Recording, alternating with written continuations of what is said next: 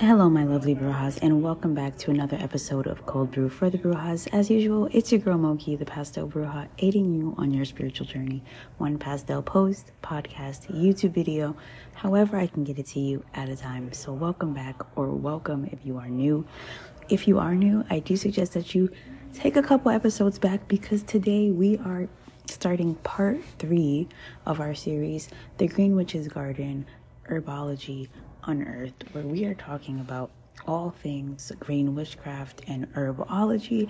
If you did not know, it is my favorite way to practice witchcraft, is working with herbs and their oils and their fragrances and all of that stuff. So today we are diving into how herbs have been used in rituals and ceremonies for just about ever. So I'm going to share with y'all some ceremonies that use herbs as the focus and talk about how they've been used for years. And then we're also going to talk about how we can incorporate herbs into our own craft. So I hope you enjoy this episode, but most importantly, grab your tea, grab your coffee, your iced coffee, your hot cocoa, your sweet tea, your lemonade, whatever it is you're sipping on this morning, evening, or afternoon. I hope it's as delicious as this podcast episode and vice versa. And let's jump right into it.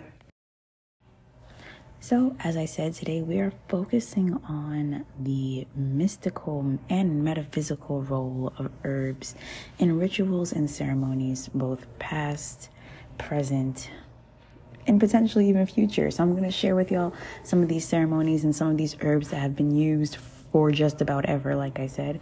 And then we're also going to talk about some ways on how you can incorporate herbs in your own craft. And hopefully hearing about these other ceremonies will also inspire you with different ways on how you can use these herbs in your craft. So let's jump right into it with the probably most well-known herb out there, and its most well-known ceremony, practice, ritual that goes along that, and that is sage and smudging. Almost everyone knows about sage. I think I spoke about in previous episodes of this series that a lot of people don't use sage. There's a lot of weird stigma with sage, but yes, sage has been used in the ritual known as smudging, specifically white sage. It's a ceremony of purification, clearing negative energy, and promoting healing. And like I said, today, smudging has found its ways into modern homes for cleansing spaces and starting anew. And sage, like I mentioned in the previous podcast where I said that the practice might be closed, but the herb isn't, that is that. So you can use white sage and you can use it to cleanse your home without smudging, if that makes sense. Smudging is the ceremony or ritual, and sage is the herb, and burning sage is not necessarily smudging. I hope that makes sense. Nonetheless, you can, like I said, it's good for if you're moving into a new place, if you're cleaning old energy out of a place, if you want to start fresh, start new, sage is your herb. So next, we're talking about mugwort, okay? Mugwort has been known to be an herb that is prized by the Druids, and I mentioned this in the previous episode that I want no parts of mugwort because it has been known to stimulate visions and lucid dreaming. And it is continued to be used today. It is often drinking in teas and smoked in ceremonies, and you can also stuff it into dream pillows. Well, it has been stuffed into dream pillows to enhance our connection with the spiritual realm. So mugwort is really known for us working with dreams and working with the other realm, which is why I steer clear of it of all costs, because I don't like to work with dream magic. I don't even want to cross into that barrier. But if that's something that you're interested in, I highly recommend mugwort because I have heard so many great things about it for that reason, which is why I don't participate in it at all. Moving on from mugwort, we have frankincense. And this is something that I am extremely familiar with because if you guys know, I have mentioned here that I spent a good chunk of my education from pre-K through high school in a Catholic school, which means I was going to church like every week because in school we had to go to church, and frankincense is a common herb in Catholic and Christian ceremonies. And it is believed to facilitate a connection between the divine, right? It is supposed to get you in a state to be more open to God, to be more open to receiving the messages. And it's also, but like, I always find it funny now that I'm older, because I find it funny that they're burning that in church, because it's also known to be a very calming scent. It's also known to be great for meditation, and you will see this scent being diffused, burned in yoga studios.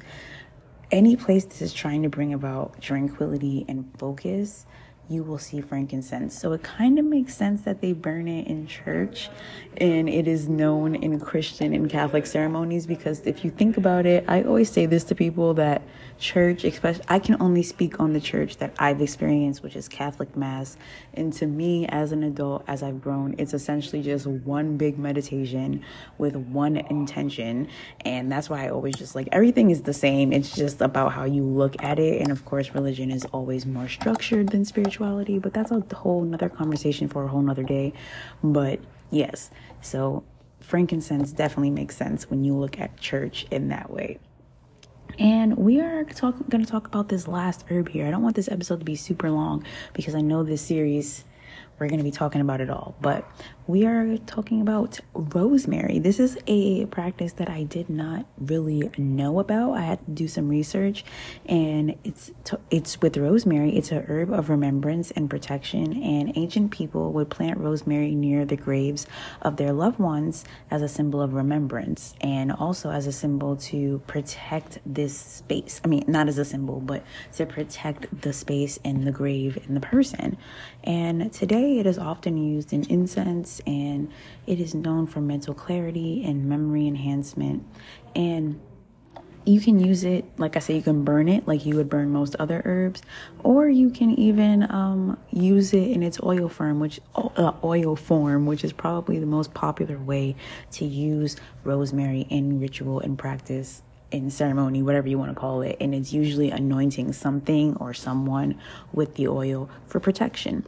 And so we can see these are just some of the, like, just scraping the surface of ways that herbs have been practiced in ritual. There are tons. We can go on for months, truthfully, about how herbs have been used in history.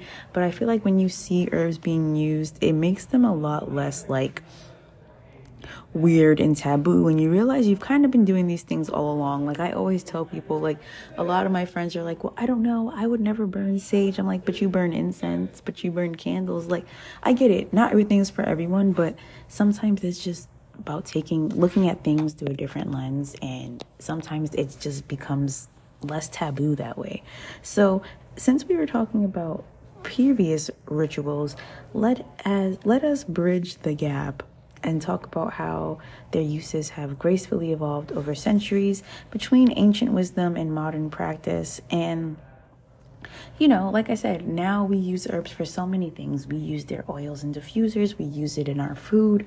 We plant gardens. We use them for medical purposes. We have so many different ways of using them. And when it comes to your craft, you can dress candles, you can burn them, you can just keep them in your space. We've heard of blowing the cinnamon through the front door. We've heard about hanging sage bundles at our door. You know, just placing these herbs and keeping them around us are also great ways to utilize them.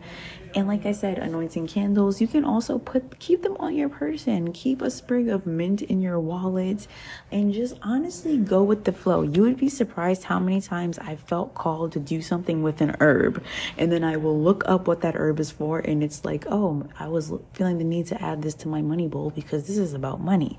So go with the flow, and remember, the most important part of using herbs in your rituals is your intention. Right? Sometimes people feel like, well, I can't do a love ritual because I don't have roses.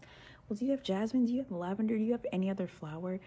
Put the intention into that. And that all, because the herb amplifies the intention. So if you charge that with whatever it is, even if you have a rose and you're trying to do money, I have a rose in my money bowl right now. But if you charge it with the intention and be for personal private reasons, I'm not going to tell you why I have that in my money bowl, but keeping it in there, charging you with the intention works just as well. Okay, so anything with intention can go very far. So yeah, to me, that's the most important thing when you're working with herbs, is to remember that regardless of what you have on hand and what their metaphysical properties may be, whatever intention you charge it with will only be amplified by the power of that herb, by the energy of that herb. So if you want to do a money spell but you don't have any money herbs, that's perfectly fine. Just charge what you have and give it all you got. So yes, these are just a few ways that herbs have been used in the past. If y'all are interested in hearing more, rituals and ceremonies and ways that herbs have been used in the past throughout history and their metaphysical, purposes, I will be more than happy to do another segment of that where I dive in deeper and find even more rituals. These are ones that I personally knew about and did a little bit more digging to give y'all a little bit more, but if y'all want to hear more about that, let me know. And like I said, some of these practices are closed practices, like obviously, like I said, smudging, but taking that mindset, like if you know that white sage is used for cleansing, you can create your own ritual based off of that. If you know that frankincense is used for, like the churches have been using it for these reasons, to connect with the divine, to connect with the higher being. And like I said, it's meditative, it's calming. You can take inspiration from that and create your own craft. And that's the main thing that I love about spirituality. And I hate saying witchcraft because people get so weird about saying that. But yeah, I just love that you can make your own, take what you want, leave what you don't, and make it work for you. So do the same. Give herbs a try, even if it's something simple as drinking a tea or putting some herbs in your pillow. I'll give you a little tidbit. I put rose petals in my pillowcase and my boyfriend's pillowcase, and what I usually do is, my boyfriend buys me flowers. I will take one flower, it's usually a rose. I'll take a rose once it's dried out and completely just dried. I will take the petals and stuff them in our pillowcases because it's just filling them with love. So little things like that might not even seem like huge, big rituals, are personal to you and part of your craft, and it's important, and it counts as a ritual and a ceremony, whatever you do with your craft. So go out there and try things out. Share any of your ways that you use herbs, either down below if you're listening to this on Spotify in the Q&A but down below, or just shoot a message on Instagram, comment on a YouTube video.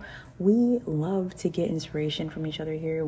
I love having this community where we can all share how we use things, what we use it for, and just create this beautiful abundance of knowledge. So share it wherever you can. Make sure you come back later this week for the bonus podcast episode.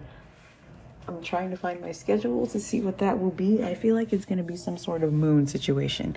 We're having a new moon or a full moon. I don't know where we are in the month, so I'm confused. Hold on, let me see. I got my handy dandy schedule.